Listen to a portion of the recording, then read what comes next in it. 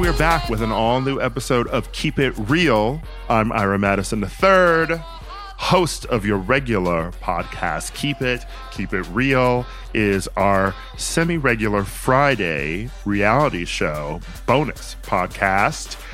This week, we are joined by Teddi Mellencamp, formerly of The Real Housewives of Beverly Hills, currently of the podcast Two Teas in a Pod, which she hosts with Tamra Judge from Real Housewives of Orange County fame.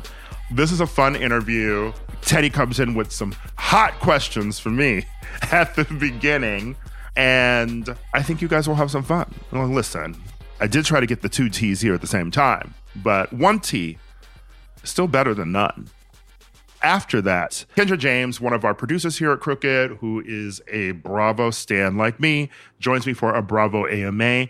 And we're also going to talk about this current season of The Real Housewives of Orange County and, of course, all the drama going on with Shannon Beador's hit and run DUI that happened this week. We're still developing Keep It Real, by the way, and I would love to hear from our listeners what you want to see in this bonus pod, people you love us to talk to, segments you might be interested in. So let us know in the comments, and I will be right back with Teddi Mellencamp.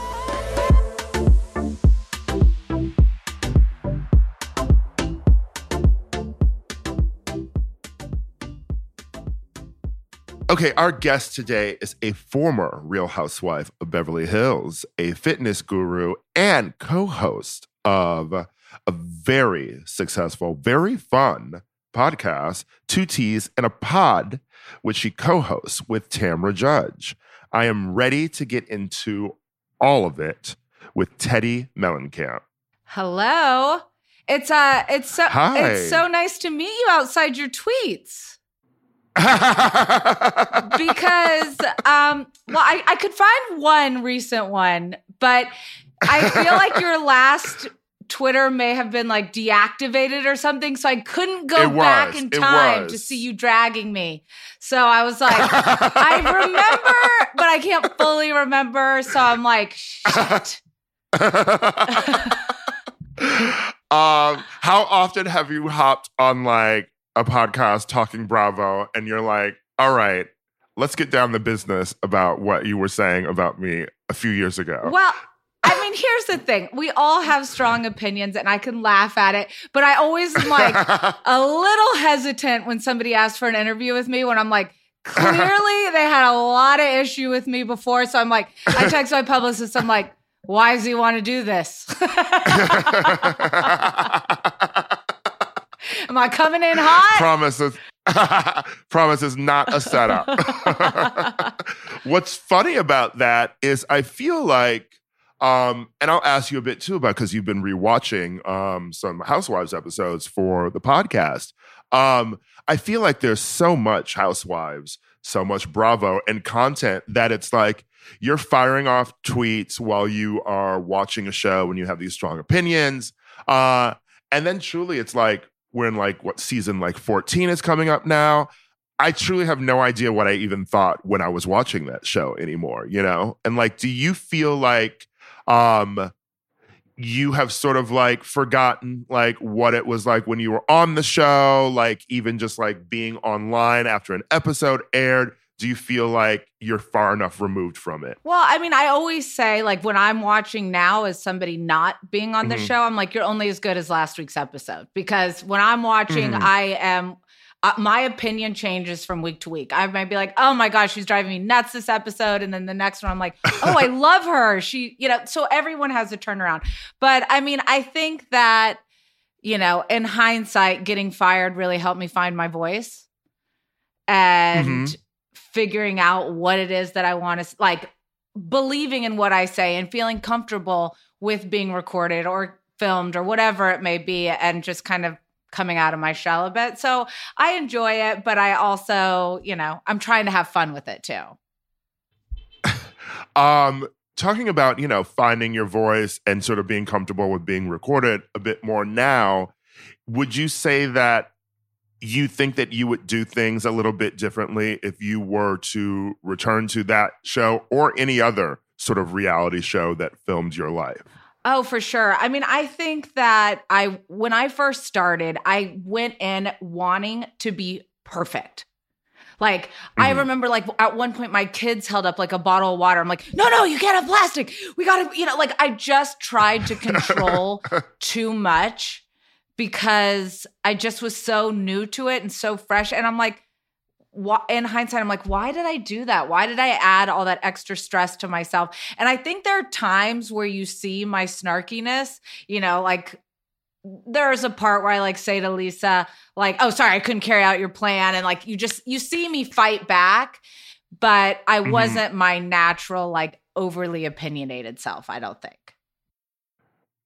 What would you say, in watching these other housewives shows, you notice that maybe newer housewives, like things that they do that you sort of remember like, oh, this is what I was thinking when I was getting into the show. Maybe don't do that. Like maybe in the new Roni or something, like you're noticing people trying to sort of make themselves something for the camera. Yeah. I mean, I think like even watching Jessel, you can tell she's like always trying to deliver that soundbite.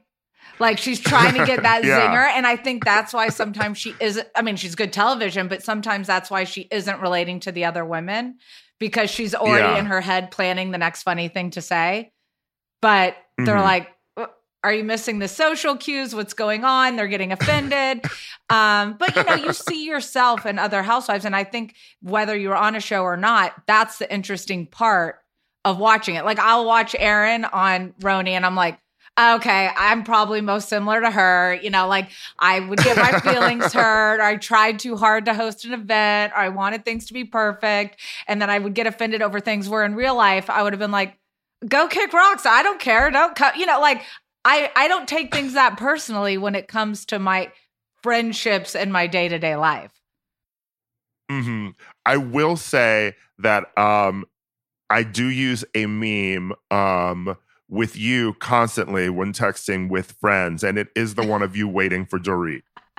I mean, that meme, I'm like, why could I have worn a different outfit if I would have known that meme was going to go forever? I mean, but I was so fresh. Like, that was such the beginning. I really didn't know what to do. And I was just sitting there forever. And I'm like, what does one do? Like, do I have a second drink? Like, then all of a sudden I have a drinking problem. I'm sitting here just drinking alone.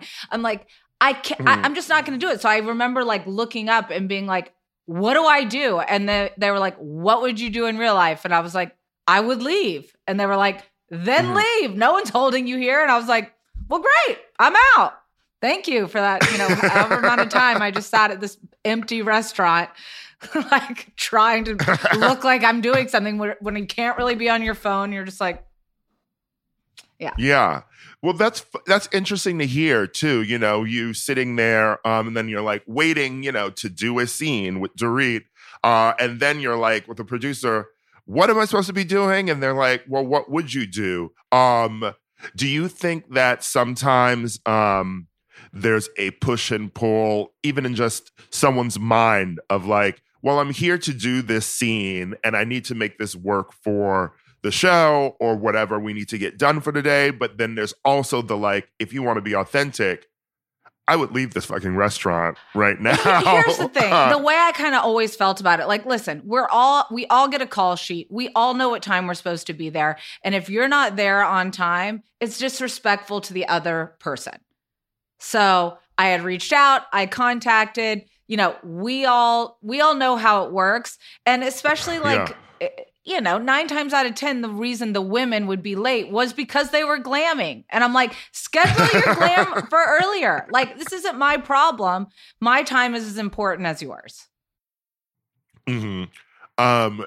So you are starting a rewatch of Beverly Hills for the podcast. And it's interesting. You said you'd never seen like the first season of the show.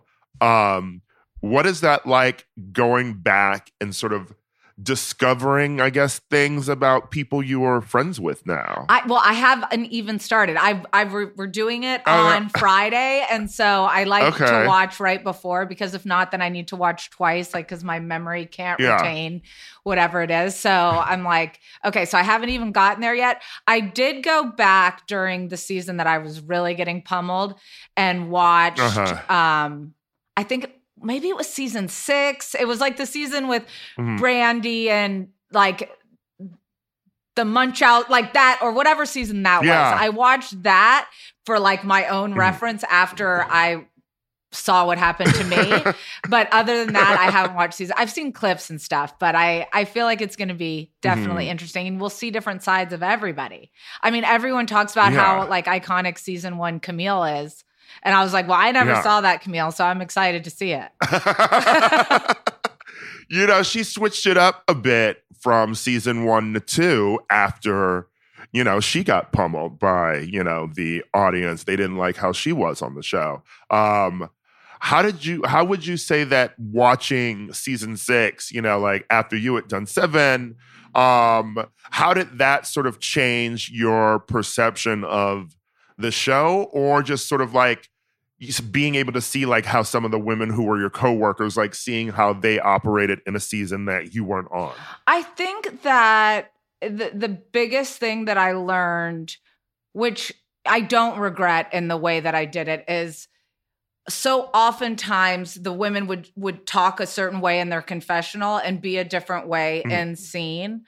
I do feel like I was pretty transparent throughout. Like if I had an issue or if I found something out, I wasn't necessarily the one that would go gossip behind somebody's back. I was coming to them. And I may have done it completely awkwardly and in my deadpan voice and using my hands and, you know, whatever it may be. But I really tried to be that person. Whereas a lot of people you see are good television because they're good in their confessionals. But anyone can be coached in a confessional. Not by production, you know. Confessional gangsters is like, what we call them. I'm like, you're not really that funny in the moment. What's going on here? Is your glam team funny, or is this, you know? Well, there's a writer strike now, so maybe next season won't have as many quips. Oh, yeah, we'll see. You recently talked about Bethany Frankel's podcasting interview that she did with Rachel Leviss from Vanderpump Rules. I guess, what are your thoughts on Bethany's, you know, spearheading this, you know, unionizing of reality TV? And, you know, sort of what do you think about her spearheading this, while also the conversation about her possibly taking advantage of Rachel in this interview? I mean, I'm all for, you know, certain unionization, but all I've seen so far are things towards Bravo. Like if we're talking about all reality television, then what about Bachelor or Love Island or all of these different shows?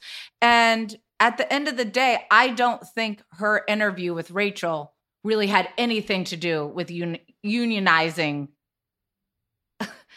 reality television. I think it had to do with getting her podcast to hit number 1, utilizing a person, leading a person to give an interview to her, in which I don't think behooved Rachel. I don't think she did anything differently than any network or production company or anything like that. It actually only made Rachel look worse. If she really wanted to set up the interview to show Rachel as a human being, she could have really had the harder conversations about, like, you know, how are you feeling? What steps have you done to better yourself since? We all make mistakes, but let's also be clear. Your mistakes didn't happen on camera. They found out after filming, so you can't blame production or you can't blame Bravo for this affair that didn't happen on the show. It happened behind the scenes. And it just came out and they picked up cameras again. That's on you. Mm-hmm. Yeah. And, you know, there's a lot of conversation, too, about, you know, what she was called by her castmates and things like the reunion after they found out these things. But, you know, that's also wouldn't you say something that you sign up for, knowing that if you're putting your life out there and you're working with other people, if you piss someone off, like they have a right to tell you exactly how they feel about you. Well, my question is, looking back and seeing what Bethany said about Luann, I forget, what it was, that she was a slut and this and that. Well, she called her a whore. She fucked everyone in New York. Yeah. So like, and that is Bethany saying that to someone who had nothing to do with her own personal relationship. So I want you to imagine Bethany goes away because her grandmother's passed away and her ex-husband, who was her current husband at the time, had sex with one of those women. What kind of evisceration do you think Bethany would have given them at the reunion? She might have killed them. Let's be clear. Do I think that the online hate got to be too much? Absolutely. It was out of control. Do I think that some of the cast members took it a little too far on social media when they should have just been quiet and waited until the reunion? Of course I do. But in Ariana's case, in the moment, it's fresh, it's new, she's upset, she said something harsh, and it is what it is. But at the end of the day, that wasn't even Rachel's complaint. Her complaint was, I should be making what season 9 and season 10 cast members who have been doing this that long is making. And that's just not how it has ever worked. And you didn't do it on camera. There's that too. And you could have, if you would have come out and said, listen, I am so sorry. I am so sorry. I don't know what is going on with me. I clearly messed up, Ariana. I'm sorry I hurt you. I'm sorry that this happened with Tom. And like really just came out and apologized and took accountability. She could have been capitalizing financially as well. Tom is a villain and he's still capitalizing on it. Yeah. So you just need a better negotiator, Rachel. But coming out at the end of that podcast after not really taking accountability, saying I wasn't really that close with, this person, or Lala was just, got money for her merch on Send It to Daryl. It just made it seem like, like this isn't what I want to hear. I want to hear your backstory. I want to hear how women could grow from this, or the things that lured you in, or just be straightforward, like the rest of us that have been on reality television. I like fame. I wanted to be bigger on the show, and I thought effing one of the stars would help me. Say it. At least that's relatable. As a host of a Bravo, podcast, there are also so many other housewives, ones who join you on your show, but also people, who have sort of started their own sort of ventures. What would you say are some of your maybe favorite ones? And what would you also say is something that you think a housewife could learn if she wants to like start a podcast like this, and like how to sort of differentiate it from everything that's out there? For me, the biggest thing is do your research. I remember we had Andy on to talk about his book, and he was like, thank you guys so much for actually reading the full book before having me on. I think so many, podcasters, example, Bethany not going back and watching Vanderpump Rules, they're saying, she mentioned 3 times in her most recent one, I never watched the show. I didn't do this. I didn't do that. Like, if I'm going to have a housewife on and I'm going to interview them, you're going to bet I am going so deep down the rabbit hole that I have everything prepared. And then that way I can have a voice. I'm not just going off of what I'm reading on Reddit or online or what you tweeted about me or, whatever it may be. I'm actually going off my own gut. And that's why I want other housewife podcasts to do well, but that's why I try not to listen too much, because I also don't want, sometimes if I hear something, then it's like stuck in my head and then it will start to become my opinion when it's not necessarily mine. So I try to like keep it separate. I support everybody else, but most of the time I tend not to listen.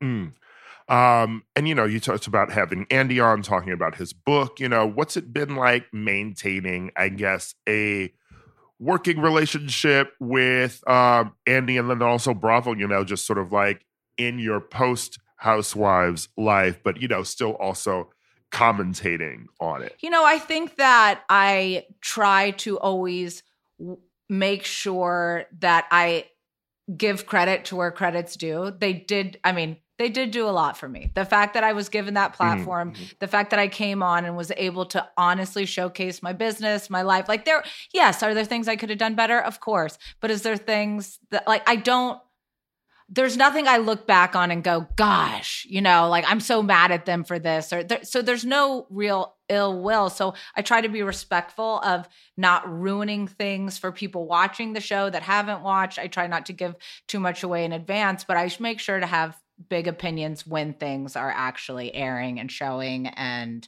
just try to have fun with it. And Andy's great, and we text and we have fun, and it's all good.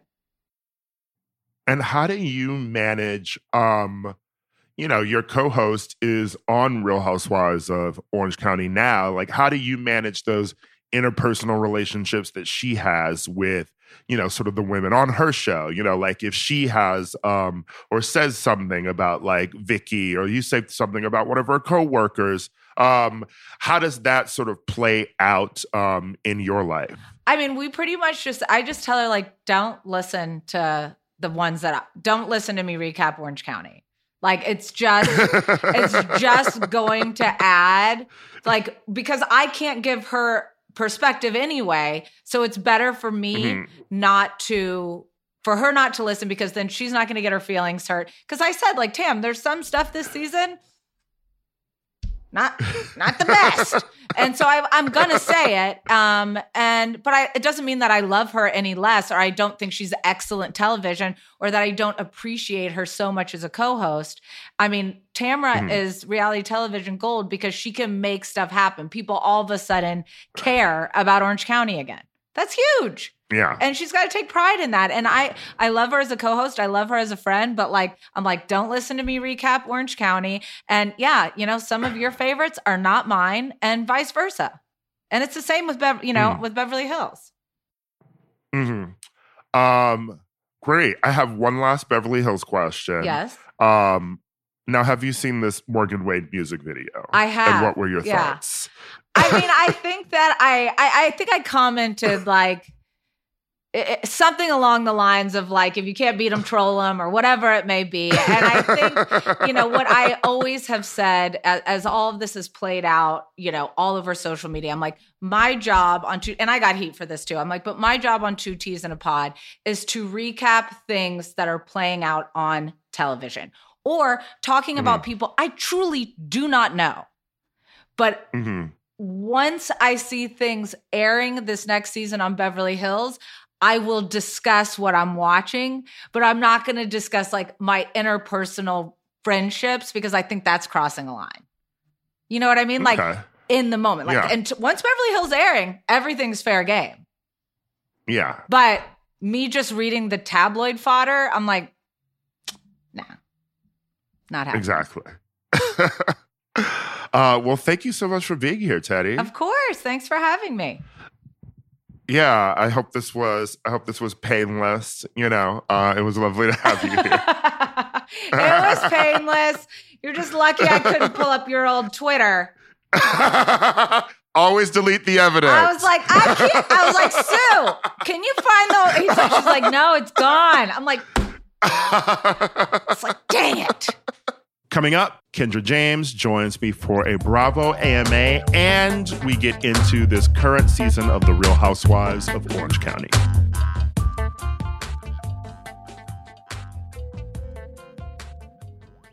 Black Stories, Black Truths is a celebration of Blackness from NPR and how I live my life every day. Oh, I'm glad to bear witness to it. Each of NPR's Black voices are as distinct, varied, and nuanced as the Black experience itself. In the Black Stories, Black Truths collection, you'll hear stories of joy, resilience, empowerment, and creating world-shifting things out of a struggle. It sounds like you at Coachella. I'm already tuned in. Every episode is a living account about what it means to be Black today, told from a unique Black perspective. From Bobby Shmurda to The Wire, Michelle Obama to reparations, there's no limit to the range of Black stories, Black truths. Black perspectives haven't always been centered in the telling of America's story. Now they are the story. In NPR's Black Stories, Black Truths, you'll find a collection of some of NPR's best podcast episodes celebrating the Black experience. Hear a feed of episodes from across NPR's podcasts that center Black voices. It's NPR Noir. Turn on NPR today and hear a range of voices as varied, nuanced, and Black as the country we reflect. Stories should never be about us without us. Doesn't the Black experience sound like a 3-disc Prince album we never got? Someone check the vault, please. Listen now to Black Stories, Black Truths from NPR wherever you get your podcasts.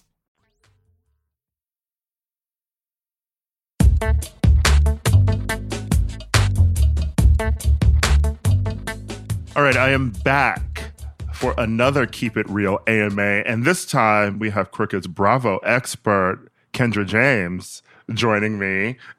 And I am ready to talk justice for Archie. Okay, so it is wild that we are recording this right after Shannon Beador from Real Housewives of Orange County did a hit and run in Newport. Yes. The TMZ footage is out. This is wild. I don't even know what I imagined. I was imagining, like, there's this episode of Passions where Ivy was trying to stop Teresa from marrying her son Ethan, and she drove through a church. And that's what I was thinking of, because I just kept thinking she's hitting a house. What is happening here? But it's like it's like the car's playing skee ball. She hits it and then zooms. So I had seen the damage to the townhouse prior because there's a Black woman on TikTok who appears to have driven down to Orange County last night and took pictures of shit. So I had already seen the damage to the house, and like, thank God, like, in all seriousness, like, obviously this woman should not have been driving while drunk. There are Ubers even in Orange County. But it looks like it was minor damage and just to, like, the brick foundation of the house. And now that I've seen the footage where this woman just comes careening around a corner and drives straight into the house, she's so lucky. She's incredibly lucky. And to have the dog in the car, too. Like, I don't know. This season clearly has had an effect on her. And, like, in a way, I get it. But again, you have an Uber. Yeah. Well, let's talk about this season of Real Housewives of Orange County, which I just binged this weekend. And because I have free time now. So I binged it. This season is great. It's the best it's been in years. Yes. First of all, it's Heather Dubrow's best season ever, I think. Yes, and I am a Heather Dubrow stan.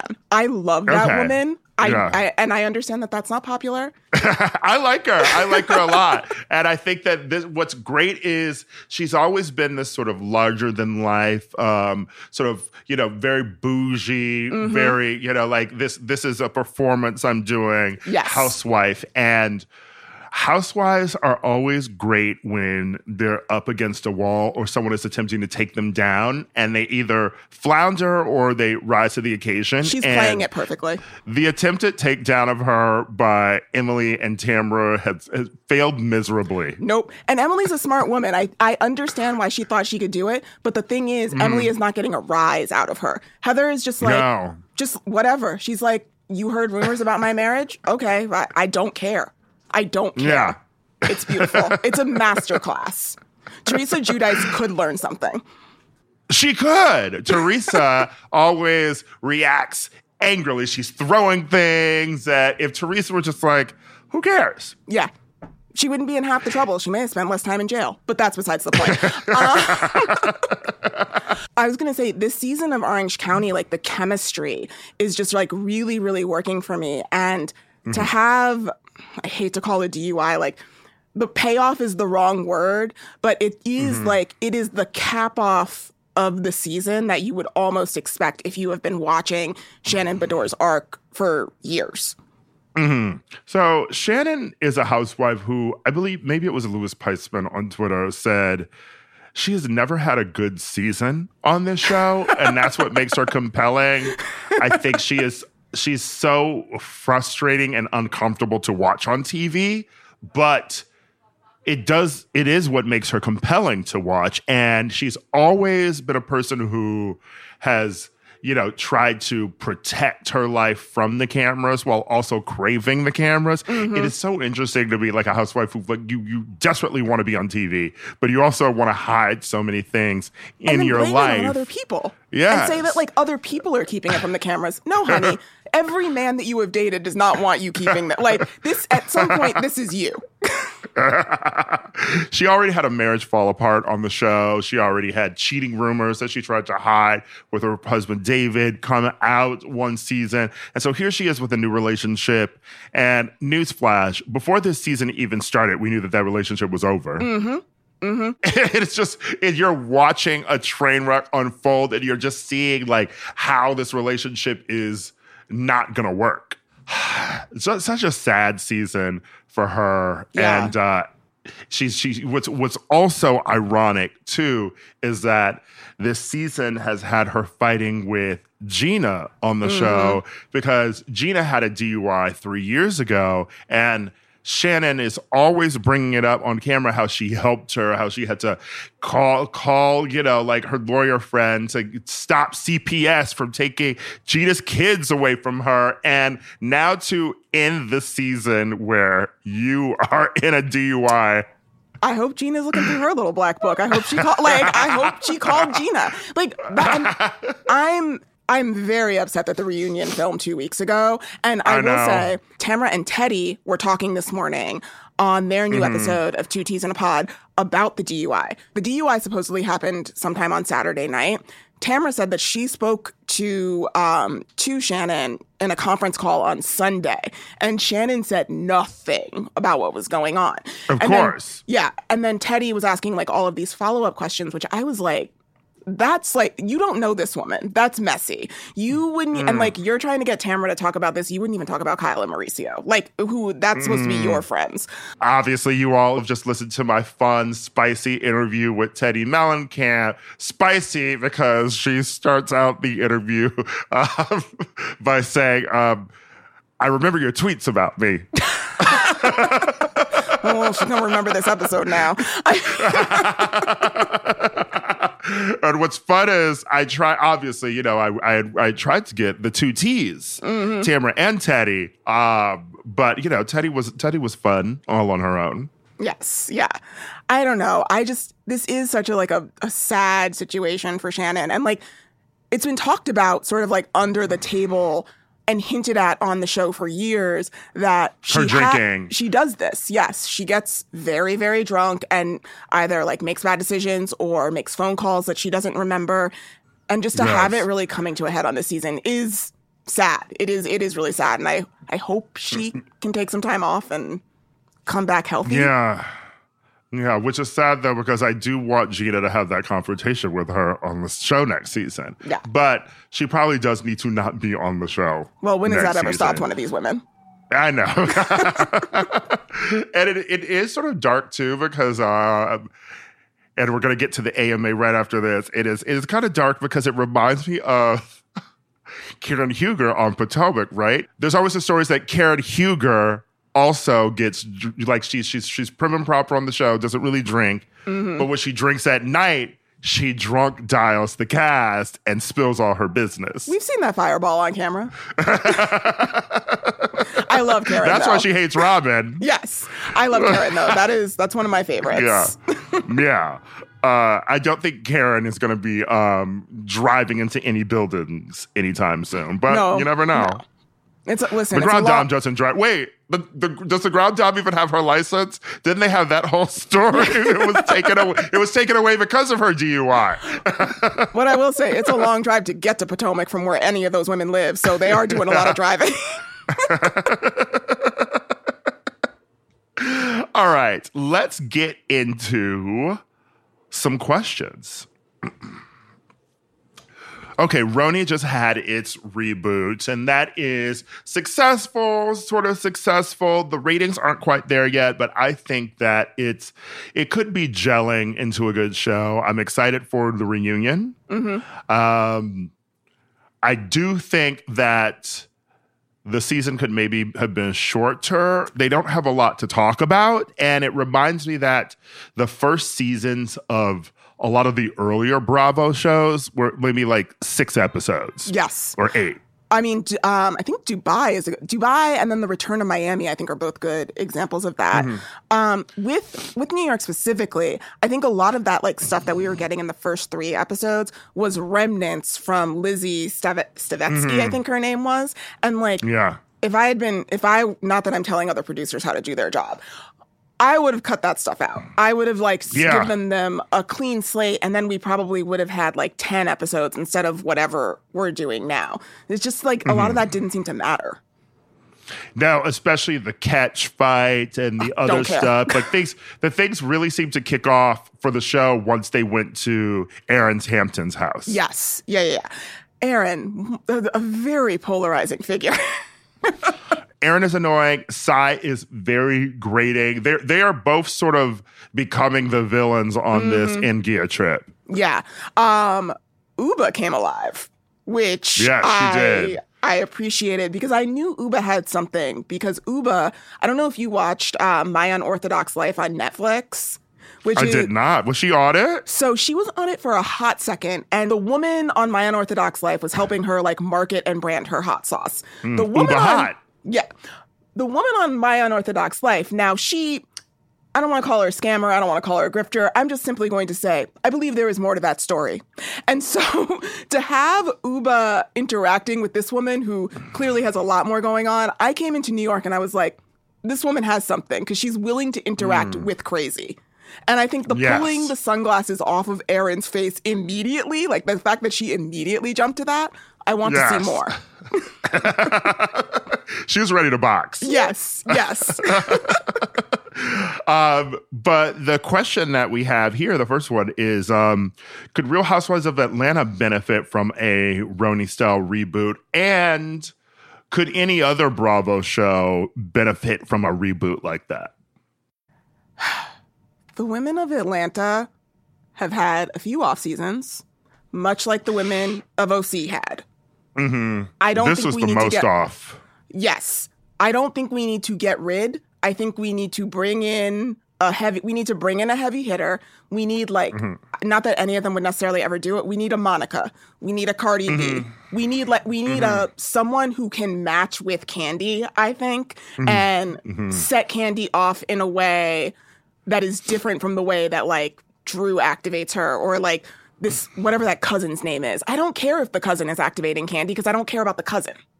They don't respect her. Right, exactly. I think it reminds me of, and I wish that Yolanda Hadid had never gotten sick because I feel like she'd still be on Real Housewives of Beverly Hills.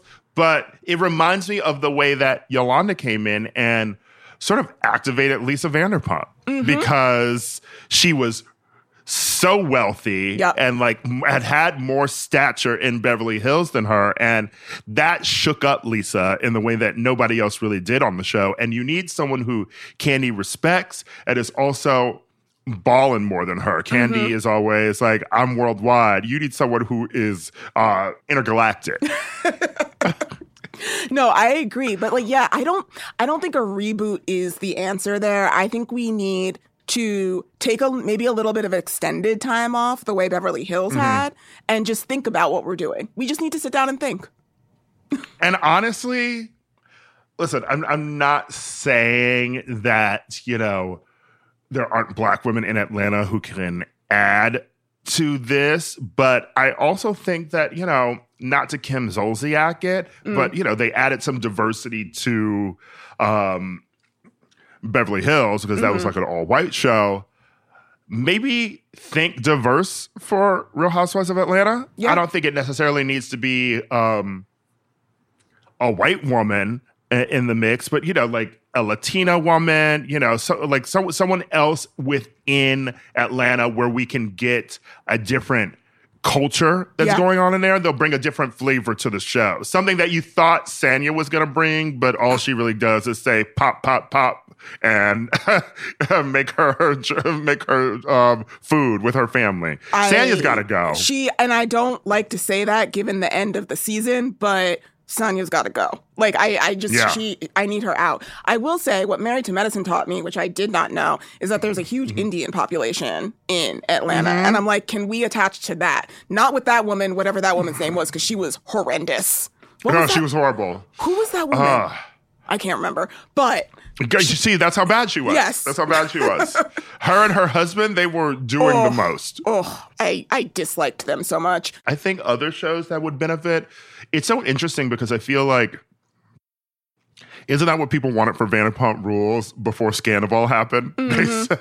They said axe everybody and bring in new waiters who were actually broke and starving, and then Scandival happened and they were all thirsty for camera time again. So that is great, and I think next season's going to be interesting. We'll see. I'm like, I don't want to hear about Scandival ever again, but I know that we're going to get at least 2-3 episodes of it up top. Yeah. What other shows? I don't know. I feel like Southern Charm has found a way to reinvent itself a bit in a way that is interesting. Are you watching this season?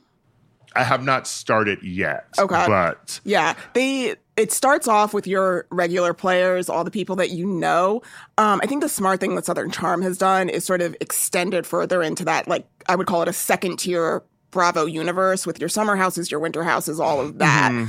So they make themselves more relevant by being connected to that world. Because frankly, like, I think there was coming a point with Southern Charm where it was like, Shep, you're a 45-year-old man, and it's not cute anymore. It's not cute. Was it ever? It's wild to me that he ever even had a show called Relationship. Let's not put that out. One into the universe, bringing that back. Season. I do think expanding out into some extra people would help. One thing I love about Miami is the fact that you have so many friends of. It feels like a full cast. Yep. So we need people like that. The other shows, I don't really know if there's any other ones that need like a full scale reboot. I mean, I still think like a new Married to Medicine would have been fun with like Tiffany Moon. Ooh. You know, because people liked her. I liked Tiffany, and people online had always said, do a Married to Medicine in Dallas with Tiffany. I could see that. I would have watched another season of Dallas with her. I really would have, but I think Cam ruined everything for that franchise. She really that show got too dark. The problem is a lot of them just get too dark. Yeah. You know? What housewife are you currently most suspicious of? Like, who's going to be the next Teresa, Erica Jane, Jen Shah?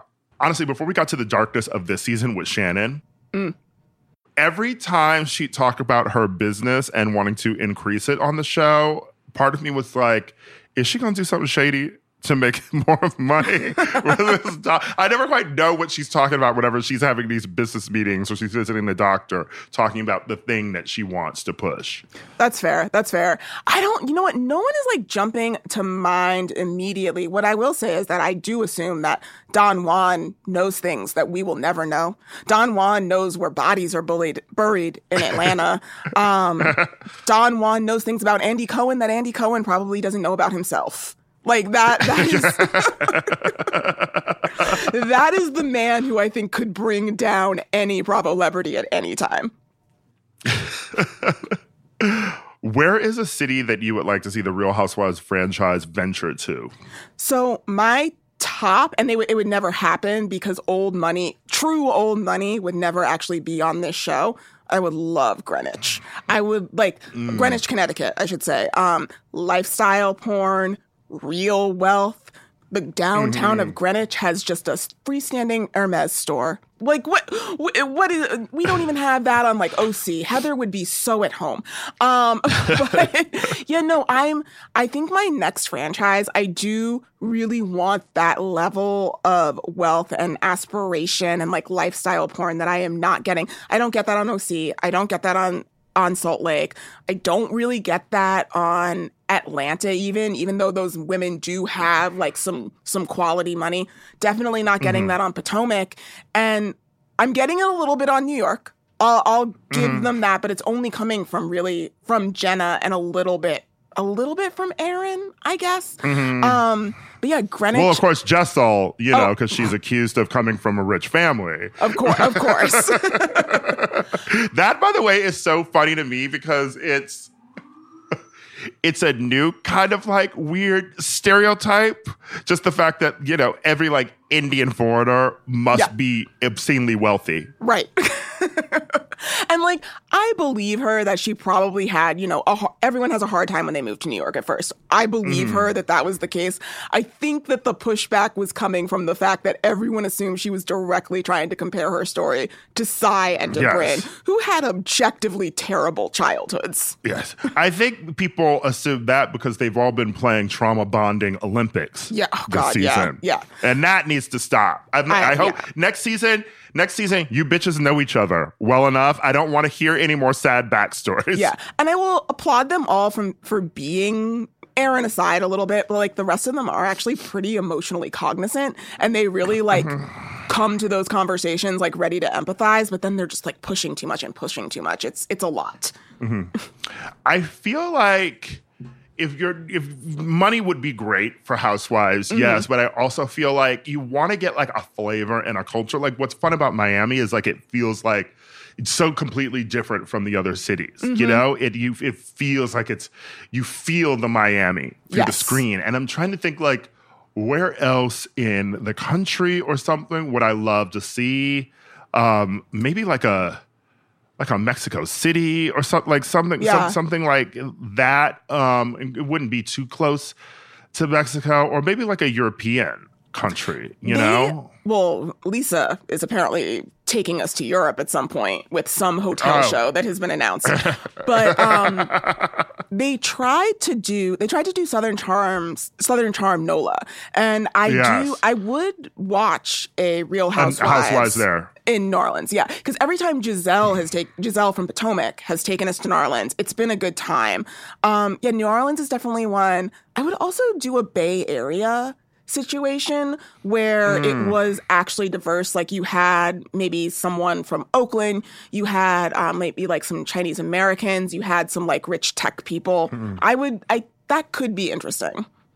I think I remember an interview where someone had said like, because they'd had $1 million list in San Francisco for one season and or Silicon Valley, whatever it was. But I think part of the problem was those really rich people didn't really ever want to be on camera, et cetera. But I think now, with the way things have gone with a reality TV and stuff, like so much time has passed, that you would get some people in like Oakland, SF, whatever, who would want to be on the show. I agree. And then like also that brings probably the true crime back into it because we know they're not paying their taxes.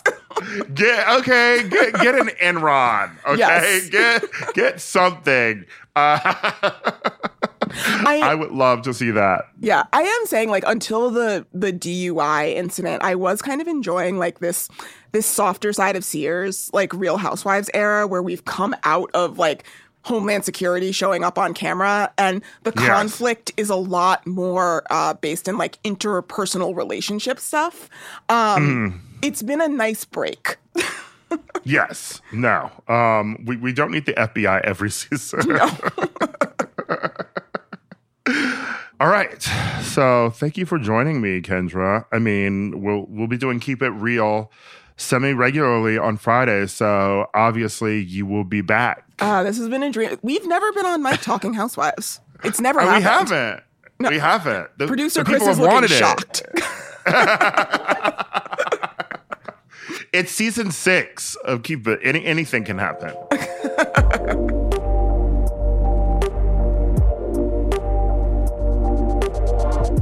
All right, that's been Keep It Real, our second episode of our special reality show bonus podcast for Keep It. Thank you to Teddi Mellencamp for joining. Thank you to Kendra James for joining. And I will see you next Friday with a new episode of Keep It Real.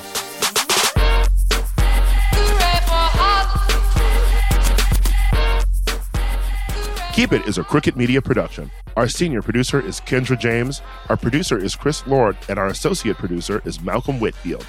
Our executive producers are Ira Madison III and Louis Vertel. This episode was recorded and mixed by Evan Sutton. Thank you to our digital team, Megan Patzel and Rachel Gajewski, and to Matt DeGroot and David Tolles for production support every week. And as always, Keep It is recorded in front of a live studio audience.